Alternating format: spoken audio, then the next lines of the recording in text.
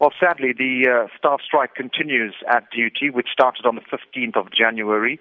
Earlier on, management representatives from the university met with members of the three labor unions, and sadly, negotiations and discussions remain deadlocked. So that means the staff strike will continue, at least for tomorrow, and until such point that both parties then can agree on a way forward. Now, the strike has been, as you've mentioned, has been ongoing since the 15th of January. Has a plan of action been put in place? Well, it's a key part of the academic year, which is registrations. It's the start of our brand new academic year. So we've been using online registration resources, and we've had a few thousand students already register both in Pietermaritzburg and on our Durban campuses. And we would certainly hope that once the strike is over, my colleagues would be able to get back and get registration underway so that the majority of our students who remain unregistered for 2018 can get into class and commence with the academic program next month. What are some of the demands that have been put forward by the unions? Well, the unions are asking for a 10%